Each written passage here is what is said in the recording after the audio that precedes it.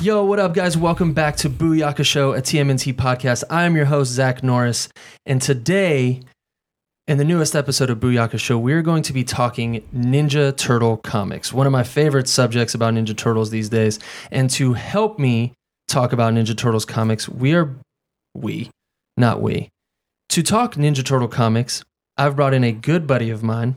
His name is TJ Shevlin. TJ, how are you, my friend? Doing great. How's it going, brother? I'm chilling, buddy. Thank you for being on this episode. Yeah, my pleasure. Of course. So, TJ, we're here to talk about Turtle comics, but before we talk about Turtle comics, we've got to let the world know about you, and we've got to let the world know why you're here talking Turtle comics with me. So, give us a little bit about yourself. All right. So, I live out here in beautiful, sunny San Diego, California.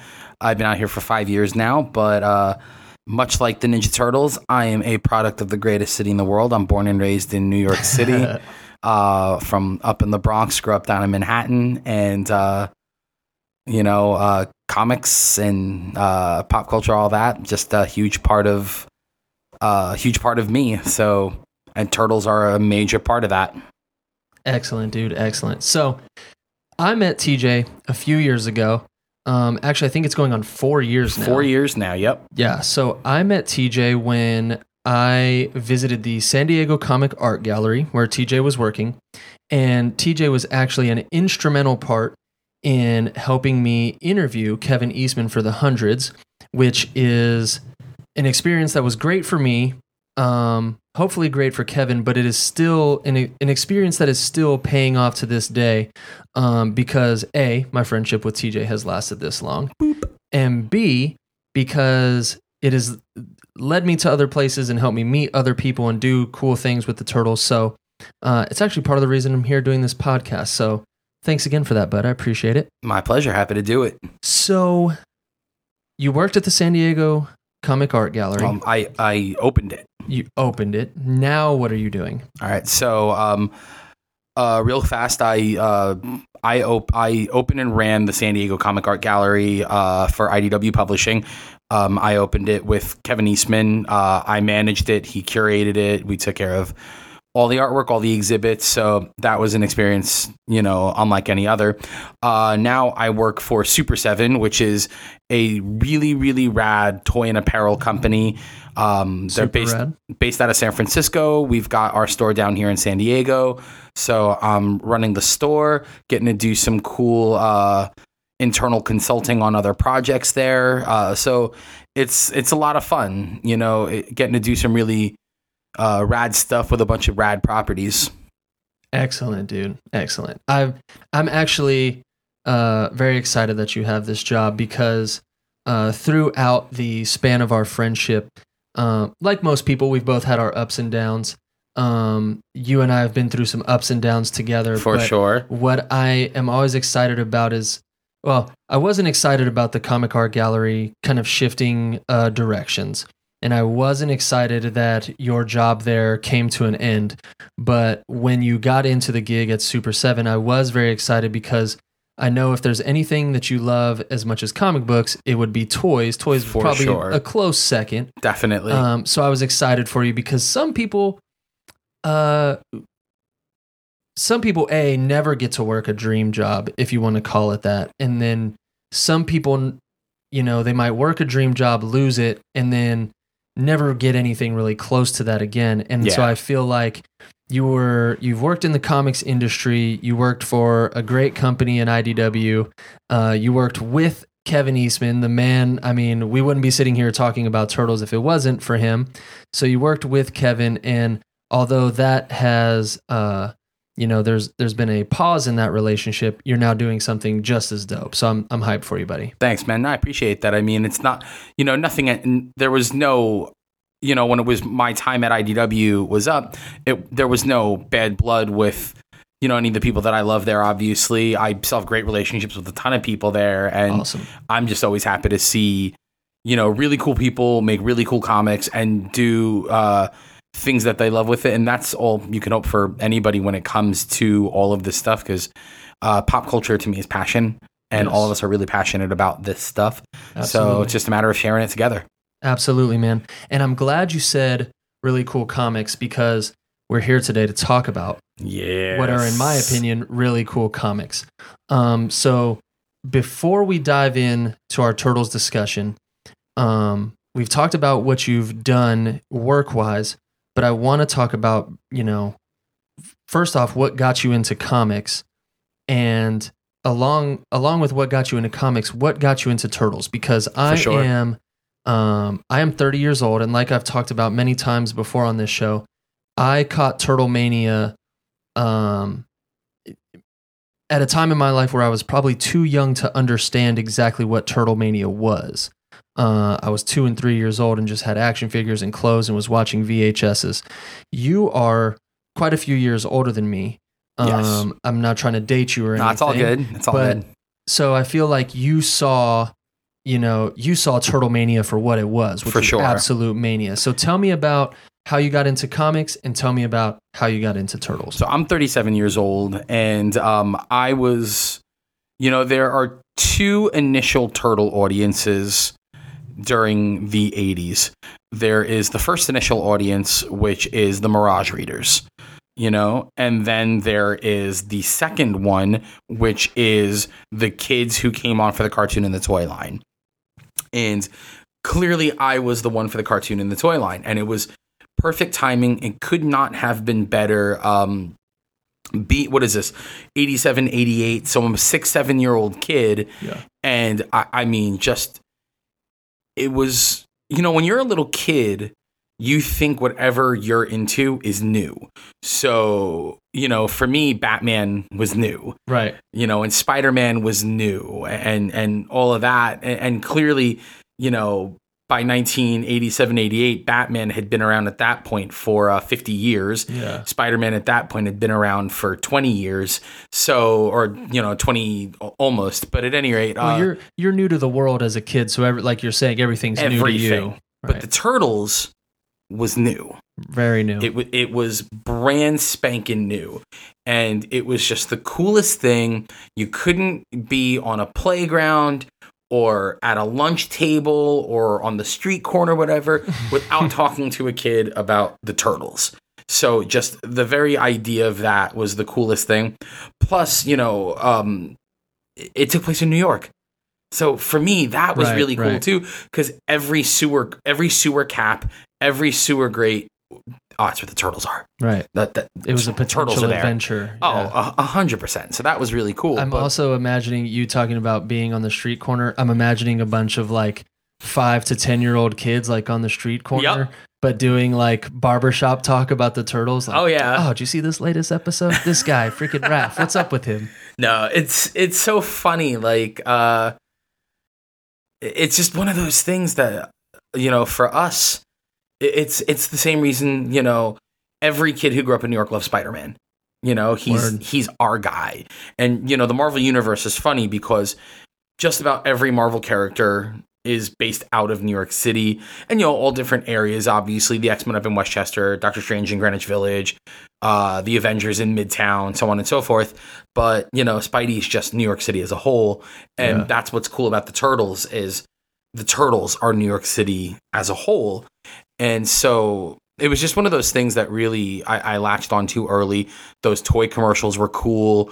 The mini series for the cartoon was cool, and then, everything else. Crunchabungas, the Turtle Pies, the cereal. I have no idea what a Crunchbunga is. Crunchbungas, man. That was the pizza chips. Oh, okay. And they were super dope. And they had that rad claymation commercial. So I loved that as a kid. But I mean, comics, I just started like almost every other kid. It was superhero cartoons on TV, superhero action figures in my hand, and superhero movies. And I was obsessed with anything superheroes. Really, it was just dudes in capes and tights fighting each other is what I was into, because it was superhero comics and it was pro wrestling. Word. So it was just, and this is the 80s. It's that perfect era for both of those things right there. Comics couldn't get enough of Spider-Man, obviously. Robin was a big one. Batman's cool, but when you're a kid looking for a character that you can be, don't ever underestimate the power of what Robin is there. So that was always really cool. But the Turtles were just I mean, how are they not this massive thing that changes your life in 1988? Absolutely. And something that I think, I'm glad you brought that up about a bunch of heroes being from New York, because it makes sense, because New York's a big city, gives you a very big, very vibrant, very diverse backdrop to have all these heroes. But there's not a lot of heroes from everywhere else. Like, I'm from Fayetteville, North Carolina. There's not, as far as I know, the only superhero from Fayetteville, North Carolina at this point is J. Cole. And not even everybody would consider that guy a superhero. I don't know, man. Everybody's a hero to everybody, and that's a huge source of power for hip hop. So absolutely, that's super cool. But one thing that I love about you bringing that up is most of the heroes that we see in New York are, they're all dudes that can fly. They're dudes that can swing between buildings. They're your like traditional superheroes, right? Yep. And they live in like the big above ground, up in the sky, like pretty aspects of the city. It's, for me, it's not really till you get to guys like Spider-Man in certain instances, and Daredevil, and cats that are like kind of street level, where you see like the grittiness. Power Man and Iron Fist, Shang-Chi. Right. But the thing I love about Turtles, even Nightwing in a sense, right? The thing I love about Turtles is they live and operate underneath the city. Most times, like their lair is underground, they move underground. And so it's like through these mutant turtles, you kind of see the opposite side of like pretty superhero business, because normal superheroes get to be out and about, and they've got their, secret identities and, what other personas, like not everybody's out there and they know who they are, but you see Superman and you're like, oh, Superman, like that, he's handsome and strong. We like that guy. You don't see the Ninja Turtles and go, oh, so they're to me just as much a superhero team as like any of these other people, sure. But they don't have that same respect. You know what I mean? Because they have to live in the shadows. Also, a big part of that too is they don't wear capes and tights. They absolutely don't. Shells and bandanas. Right on. It's interesting, because when you look at those characters, Superman is an interesting choice, for example, because there's always this preconceived notion that Superman, because he comes from another and this is the only character we do this to, like even the Martian Manhunter doesn't get this. Superman, because he's from another planet, he's not one of us.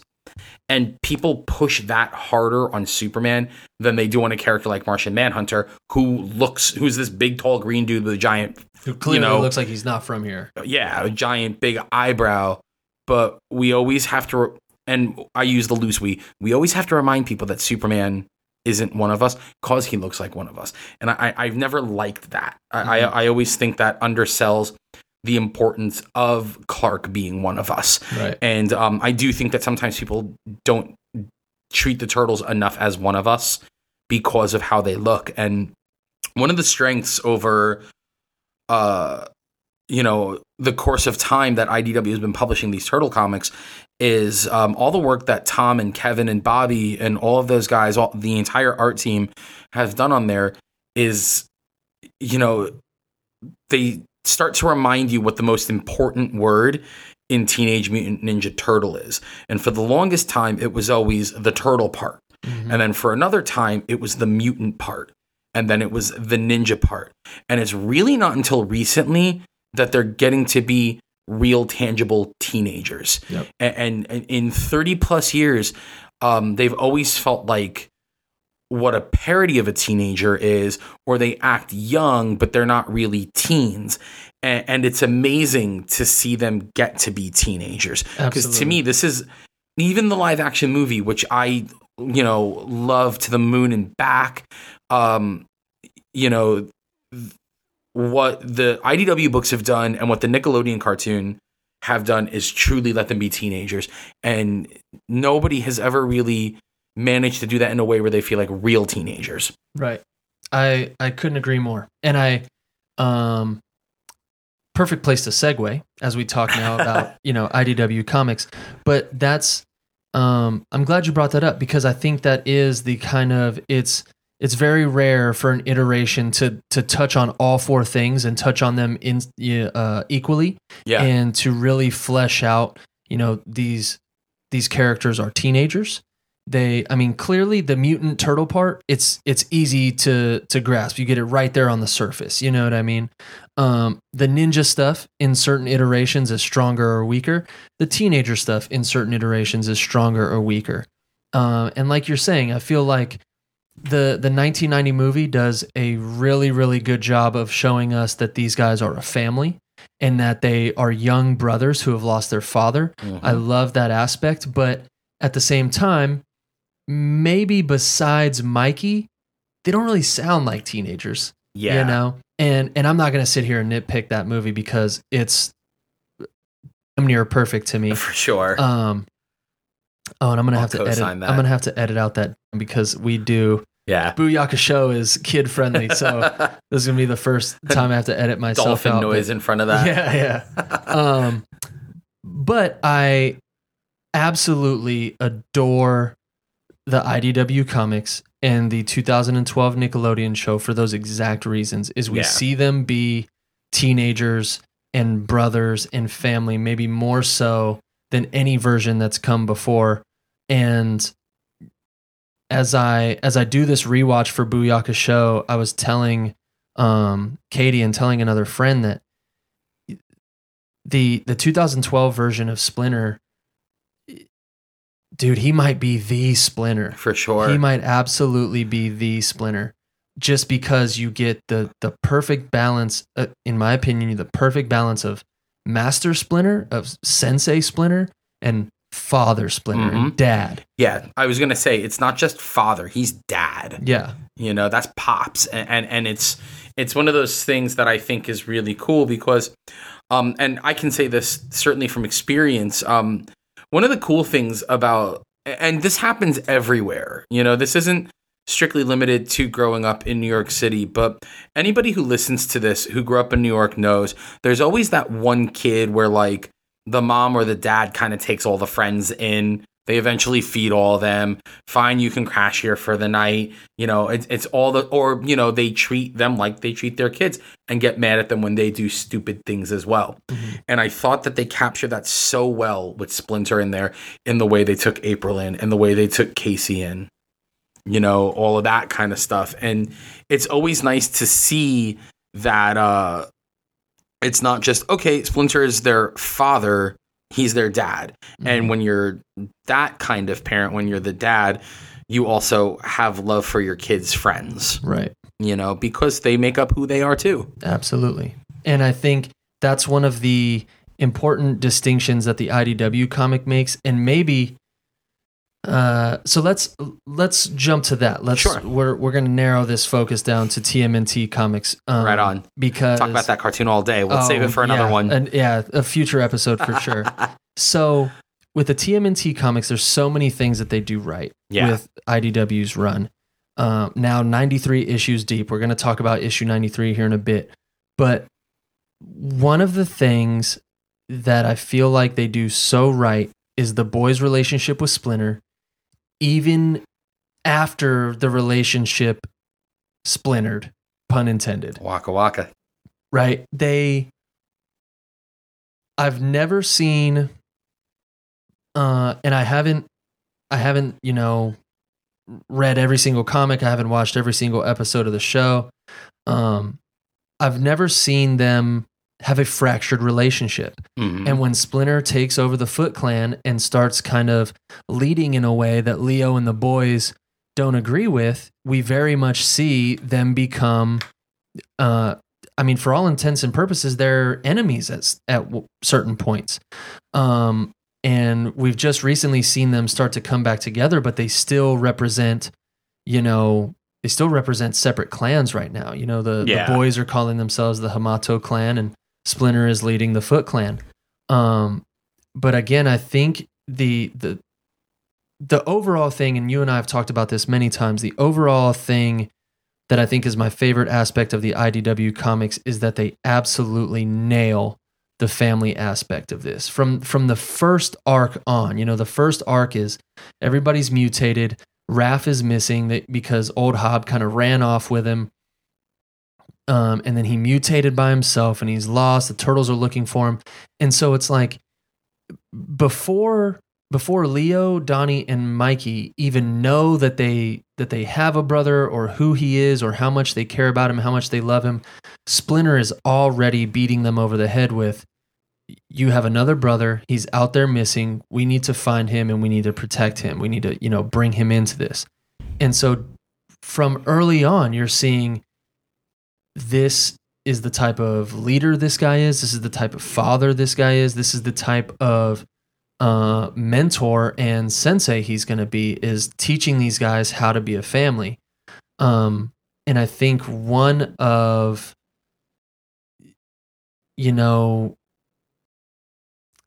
I feel like I'm going to jump all over the place trying to point out examples or whatever. It's all good. But one of my favorite issues was one of the Christmas issues where Splinter was no longer with the boys and he like snuck over to the house to see them on Christmas and they were like asleep in their beds or whatever. And New you get nunchucks. you get to see each turtle's bedroom and the little things that make them them.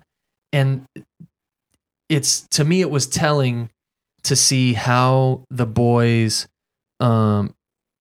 without Splinter in their life, to see how they still treat each other and treat their friends. And I feel like that is because of how Splinter raised them and how he trained them and how they taught them. Yeah. They know that we need to care and love and be loyal to each other and protect our friends because our friends are essentially our family.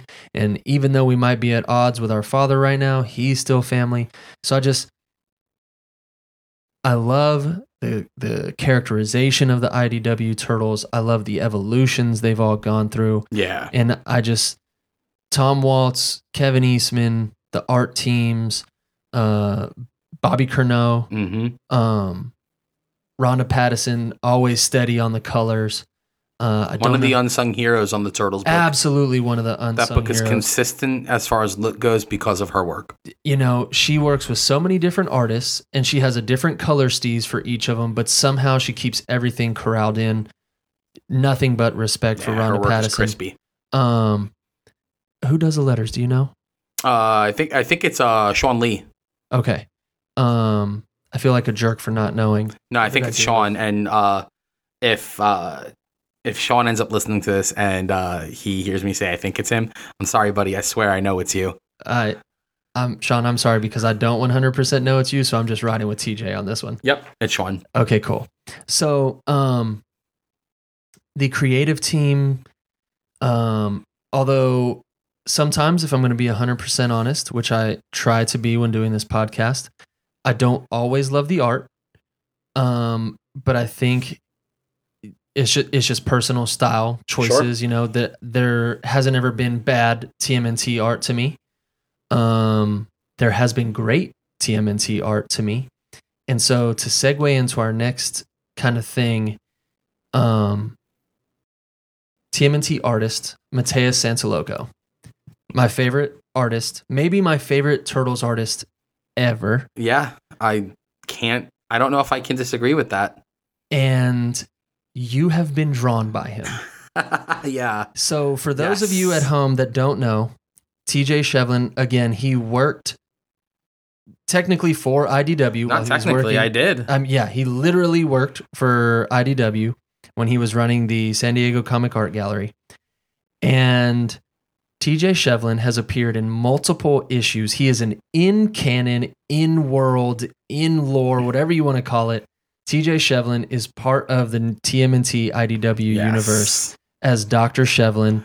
Do you know exactly what issues? I believe it is TMNT issue 66, I believe is my first appearance. And then there was a recent one too. Yeah, I was also... I want to say it was late 80s. Yeah, I think it's like 88 or 89. So you have been drawn by my favorite turtle artist, Mateus Santiloco. That's right. And you've also been drawn by Michael Dialynas. I hope I'm saying that last name right. But so again, ladies and gentlemen, be very jealous of TJ because he is a character in IDW's TMNT run, an achievement that I am very jealous of, but also excited for my friend that he is part of the world, and I hope to one day achieve this same goal. Also, Dr. Shevlin is also in Bebop and Rocksteady hit the road. So, yeah, it's pretty sweet. I'm digging that for sure. I think that's really cool. Well, you can definitely consider color me jealous. And then sure. I'm sure there's going to be people who listen to this and they will also be excited but jealous of you. So props on that, my man. Thank you.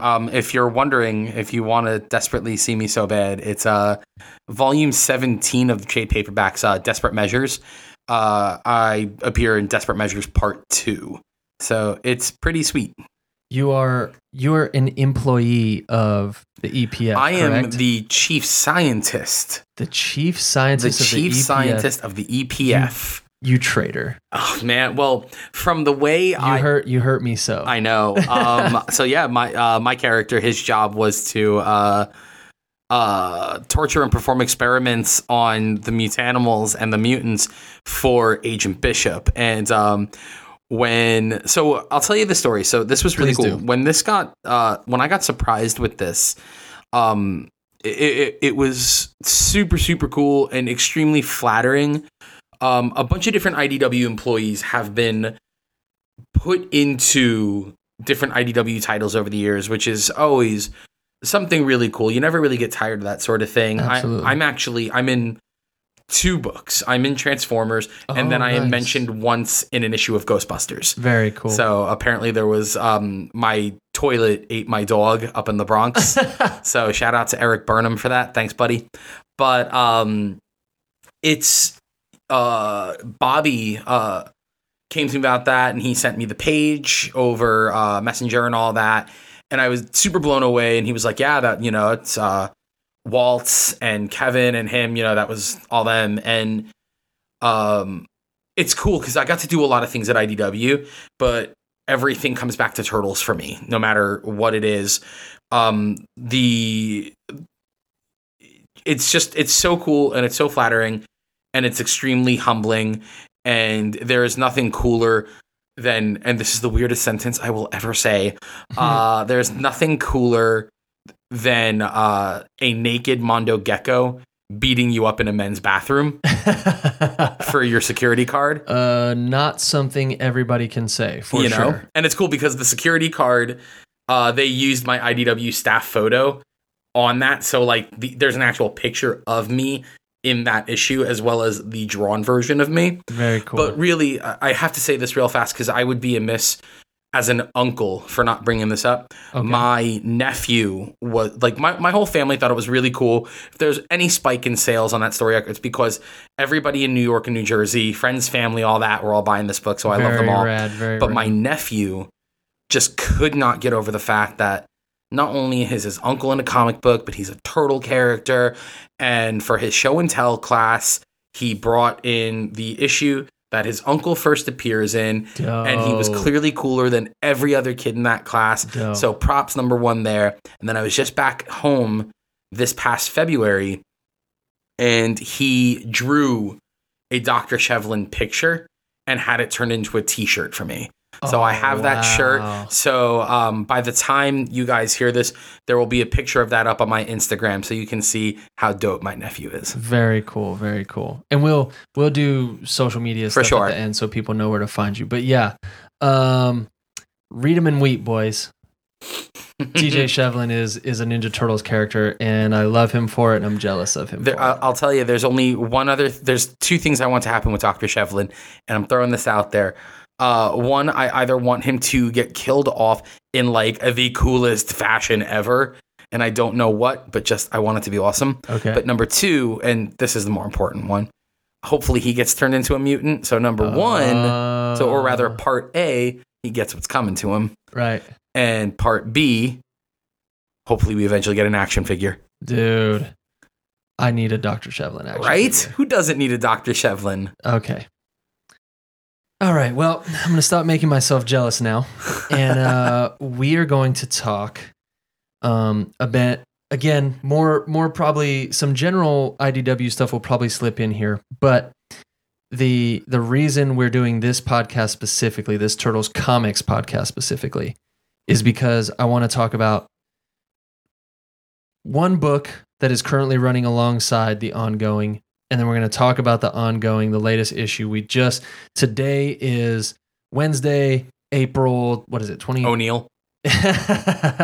Today is Wednesday, April 24th, and today was the release of TMNT number 93, which is City at War Part 1. So we're going to talk about City at War Part 1. Yep. But before we jump into that, we've got to talk about Mateus Santalocco's Shredder in Hell. For sure. Something that when it was announced, I immediately was hyped because of all the great things that this IDW run has given us as Turtle fans. I mean, Tom Waltz and Kevin Eastman and the art teams and Bobby, they've created such a deep and expansive Turtles world. It's absolutely incredible. It's just as, it might be the biggest Turtles world maybe since the original run or the original cartoons. Even bigger. Yeah, right? It's just huge. We've gotten characters we've known from the past, characters we love, new characters like Dr. Shevlin. So this book has given us so much. This is one of the, I'm not a very consistent comic book reader in terms of, a lot of different comics, but I have from the year 2011, it was a little off and on at one point, but for the past 4 or 5 years, I have been reading this Ninja Turtles book month after month, issue after issue, loving every single second of it. And one of the best things we've got out of this has been not only Mateus Santalocco's art in various arcs, but Secret History of the Foot as a miniseries. A wonderful, wonderful miniseries. Incredibly well written. Love the twist they put on the Turtles' origins. Love the twists or new depth they've added to Shredder's origin. And now in Shredder in Hell, we've come full circle. We saw how Shredder in the Foot started. We saw once we got into the future with the Turtles coming back, we saw how they got wrapped up with the Oroku in the Foot. We saw Oroku be defeated by the Turtles and Splinter. We literally saw this dude lose his head, which is something I never thought I would see. Same with Mikey. Same with Mikey, and maybe that's why we're so. Mikey and I are we share a lot of things, I think, but to see Oroku lose his head, and that was crazy enough. And then Splinter's like, "We're going to take over the Foot Clan. That's what we're going to do now." Crazy issue. That's issue number 50. If y'all haven't read that somehow, jump back to that arc. I think it starts at sleeping. You're super sleeping if you haven't read that, but I think it starts at 44 or 45. Maybe it's those 5 or 6 issues. Yeah, that's Vengeance is that story arc. Okay. But I mean, if you haven't read any of this stuff, go back and read all of it. It's all fantastic. But Secret History of the Foot was great. Really, really added some depth to the Foot Clan. Just gave you more to sink your teeth into them as an organization and as a clandestine organization. And now with Shredder in Hell, we're literally seeing Oroku make his way through hell. Not a metaphorical hell, but actual hell, the place. And it is wonderful. It seems like it looks like Mateus was given the keys to the castle, and they were like, we want something dark, we want something spooky, we want something grotesque. Because dude, there's a lot of body horror type stuff in this, a lot of spooky kind of, a lot of surreal imagery, a lot of kind of scary looking stuff. But what I feel like we're getting is, as much as the imagery looks hellish and scary and otherworldly, the story that we're getting out of this, I feel like is going to end up being really powerful, dude. Because I feel like the way it looks like what they're trying to do right now, if I'm picking up the right breadcrumbs, is I feel like we might be getting some kind of Shredder redemption arc. Some kind of, because when Splinter kills Oroku, he tells him, "I just want to show you the dream again." And I'm paraphrasing. That's probably not exactly right. It's about right, though. They talk about their dream of, their friends in the Foot Clan. Their dream is, establishing the Foot Clan as this, powerful organization and, being best friends and ruling. And somewhere along those lines, Oroku loses that dream And Splinter tells him, I might be about to cut your head off, but I'm going to show you the dream again. And so we start off in this first issue of Shredder in Hell, where Oroku Saki's spirit is joined on this journey through hell by Hamato Yoshi, and they don't explain if it's like an astral projection of Hamato Yoshi or if it's some kind of, afterlife kind of manifestation of Hamato Yoshi. But we see Splinter in rat form, at one point as his mutant rat form, and then very much like an actual creature rat. Yeah. But he seems like some kind of spirit guide for Oroku Saki. So what do you make of that? Where do you think they're playing at here? I like the idea of it. There's so much symbolism in Japanese mythological culture. So the idea of Shredder having to take this journey through hell, there has to be some type of good tether that can help get him out of this. If that's what this is, if it's him getting out of hell physically or getting out of hell into, heaven, the light side, whatever you want to call it. But if anybody, deserves a shot at redemption, well, everybody does, truthfully. But I think it's interesting to see Oroku Saki as the protagonist. Very. This is something that we don't get. It's something that you don't expect. And then when you're done with the first issue, you don't realize, this is kind of something I want. Right. Even though Shredder is the, greatest turtle bad guy of all time, probably one of the top 50 best comic book villains of all time. Absolutely. And a villain who was a throwaway villain, like real talk. Literally, first issue, he is killed and thrown away. Yeah. So it's amazing to see how much this character has endured and he's lasted. And I'm interested to see how this goes for Shredder. I mean, spoiler alert, the ending to the first issue. Can I say it? Yeah, we're gonna talk about issue 1 and issue 2. Okay. Spoiler alert, if you guys haven't read these now, issue 1 I think is 2 months old. Issue 2 is a month old. Yeah. So get to it. But that first issue, the end with the creepy like hell version of the Ninja Turtles, dude, is nightmare fuel number 1.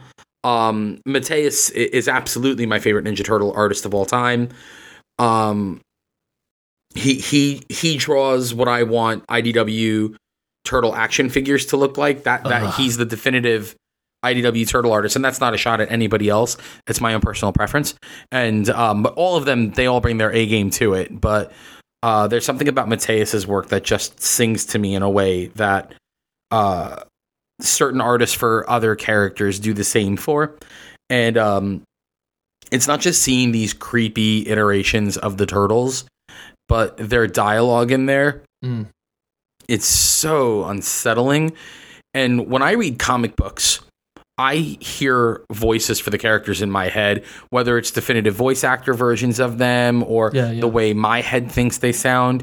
And the Turtles, even in the IDW series, are the Nickelodeon voices. Okay. But I'm reading this, and I hear their voices with this weird, creepy, almost hollow echo to them. Because there's just something so frighteningly unsettling about them in there. Dude, I think Mateus has drawn the turtles how he usually draws the turtles. Yeah. They very much have, you see their personality in their face and their builds and their eyes, but their eyes not the same. Are like pupilless and glowing. Their fingers have kind of claw-like fingernails.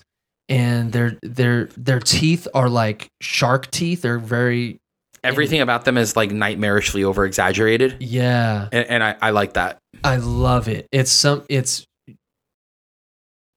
you said about Shredder being a good guy. It's something I didn't know I wanted.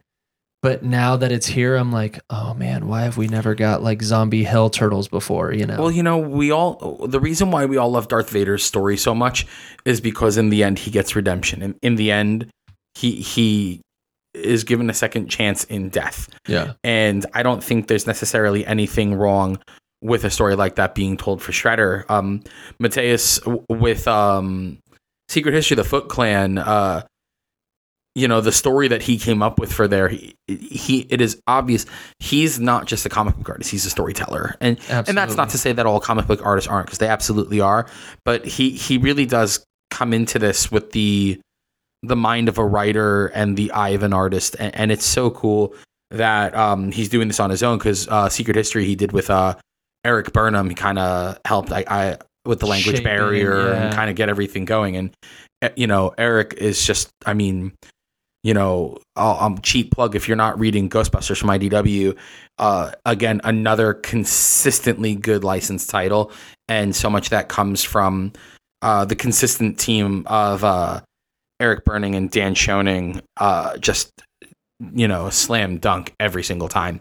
So, but yeah, it's so neat to see Shredder on the end of, now you're worried for him, but you don't want to worry for him because you know what kind of person he is. I also like it, but because, do you know what kind of person he is? Right. And what I like is, it seems like we're getting some kind of redemption story. It seems like we're getting something that a story that might it might repair and or strengthen his relationship with Hamato Yoshi.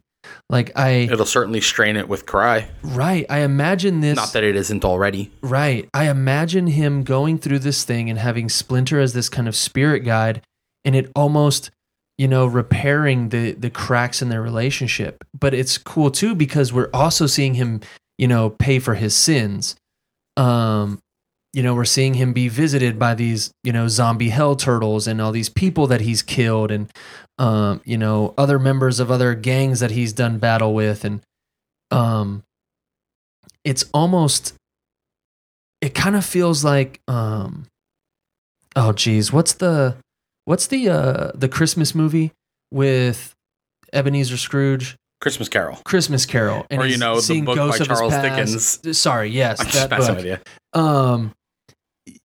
You would be old enough to remember that it's a book. That was sorry, that was a low blow. But no, so I deserved it. It feels like we're getting kind of like that kind of story, a ghost of your past, a ghost of the present, and maybe a ghost of the future. Yeah. So before we move on, I want to ask you one last question about this. If we are indeed reading a Oroku Saki redemption story, because at the end of issue 2, he's confronted by the original warrior, Takeshi Tatsuo, the original warrior who was what's the word I'm looking for? The original host of the Dragon Lord Spirit or whatever. If we are indeed watching a redemption story or reading a redemption story, if Shredder is quote unquote redeemed at the end of this and either comes back to life in a physical sense, or if he does come back to life in a physical sense and is redeemed as a character and is kind of viewed as a good guy, how do you see his relationship with Hamato Yoshi and the Turtles going forward? Or is that just too... I don't know. That's interesting because I think there are a lot of variables.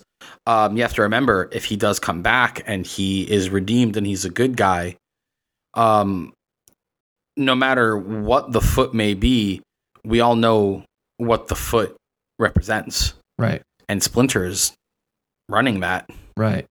And also, too... Maybe the shoe's on the other foot now. I see you. I also think it would be interesting because you might convince Splinter that he's redeemed and you might see them reforge some kind of bond. But how do you... I don't know how you would sell that to Splinter because Splinter was murdered. Splinter and his sons were murdered by Oroku Saki. They were executed. Mm-hmm. So you might be able to square away like, yo, this dude went through hell and now he's redeemed. But how do you square that with the Turtles? Yeah. So I think it's going to be interesting, man. I'm very excited to see where this goes. Yeah, I can totally see Leo trying to look at the spiritual side of things. Donnie's going to try, look at this logically. I don't see Raph. Can't see him coming on buying this at all. Or Mikey. The Mikey part is interesting. I think Mikey would struggle. Mikey has what I believe is the Peter Parker moral compass. He definitely has the biggest heart. There's right and there's wrong. If you do not do the right thing, it makes you complicit. And if you have the ability to do the right thing, you do something. Right. And, it's the Spidey thing. It's power and responsibility. It's all that stuff. And Mikey wants to believe that everybody is inherently good because it's not even that he's the youngest. He still believes that there's good in the world. And if somebody has a second chance at being good, we should give them a second chance as well. But because it's the Shredder, I could see Mikey struggling with that. I could definitely see Mikey struggling with that. And that's one of the reasons why he's the most interesting turtle in this IDW. He is Mikey was always my favorite turtle because he was goofy and he was funny. And the older I've gotten, the more I love Mikey because his heart is so big, and he, in a world of just awful, awful things, he still believes that there's good out there, and that we should not just be protecting good, but we should also be cultivating good. Absolutely. He wants to be a superhero in like the truest and best way. How there are some athletes where they're like, "Oh, I'm not a role model." And then there are others where it's like, "No, I'm absolutely a role model, and here's why I'm doing these things." That's Mikey. Yep. Absolutely. So I love that. So transitioning from Shredder in Hell now to City at War. Yes. City at War is the big event arc that we've been waiting for. It is going to run from issue 93 to issue 100. That was confirmed for me by Tom Waltz on Twitter. Shout out Tom Waltz. Hi, Tom. But so we've got, I think, if this was 93, what is that? 6 issues? Yeah. 94, 95, 96. Oh, so 8 issues. Math. Yeah, I'm terrible at math. Same here. So we've got an 8-issue arc that is going to essentially be a giant gang war between all these factions that have been built up. Yep. I am very excited. It is obviously a callback to the original City of War, which, please don't crucify me, but I've never read the original City at War. At some point you should. It's awesome. I want to, and I've been grabbing single issues here and there when I can find them that aren't they're not an arm and a leg. The big return of Peter and Kevin. Yeah, exactly. City at War. So yeah, I'm trying to find those, and I will have all of them one day and read them. But I am excited for this City at War because I know how big of a deal the last one was in the Mirage stuff.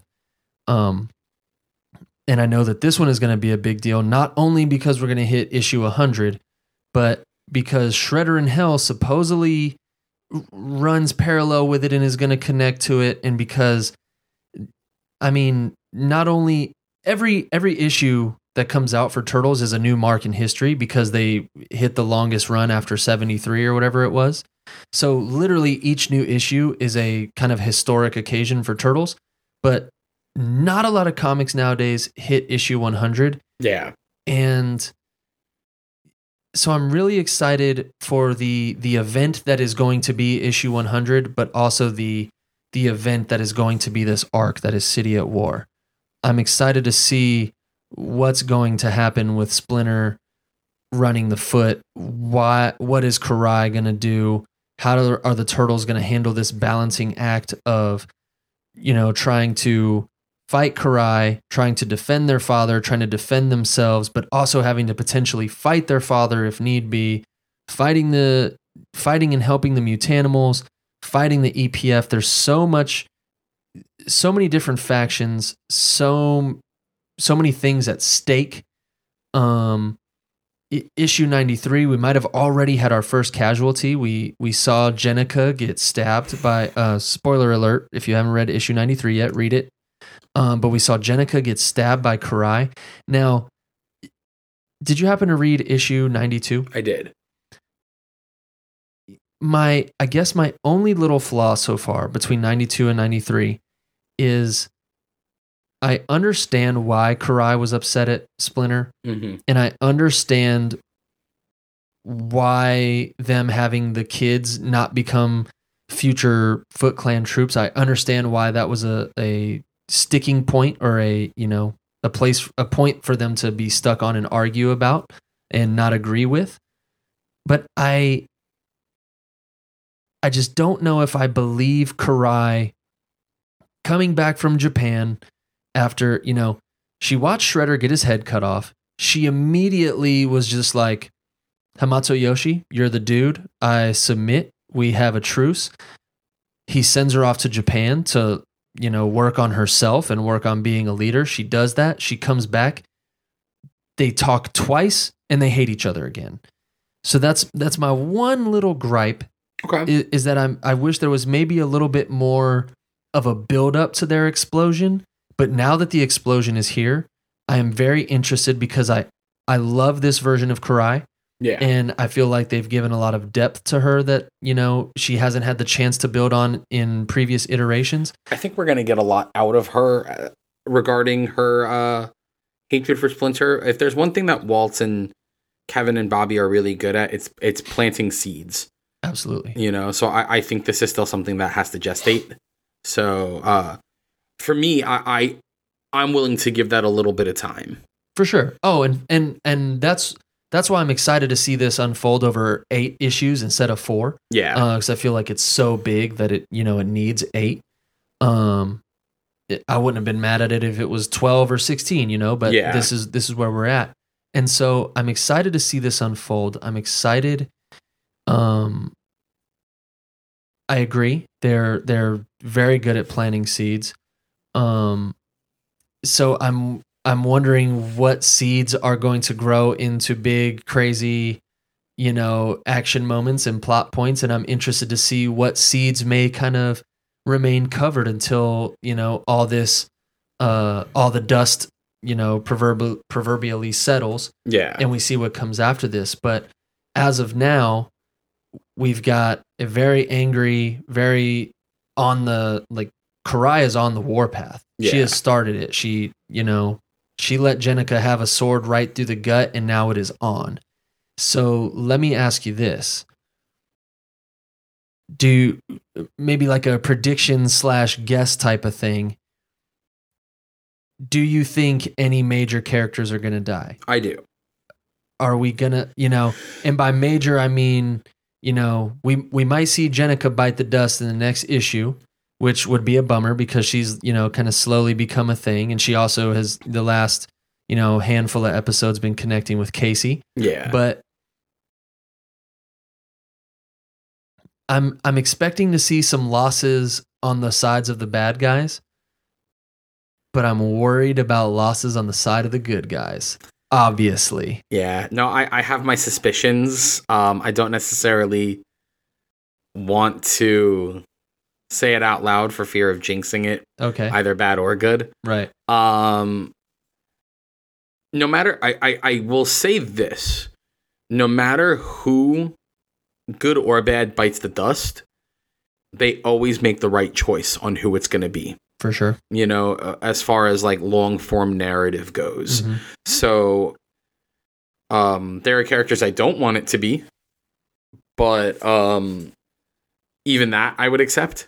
Right. As hard as it would be, just because I know it's for the good of the long term. For sure.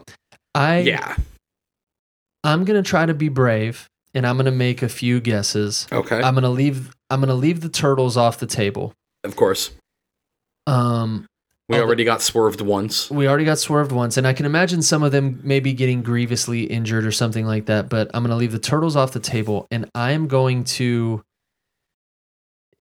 would be very surprised if by the end of City at War, we don't see the end of Bishop, because I feel like he's been around for a long time. He's been a thorn in everybody's side, and I feel like it's just about time, for him to be dealt with.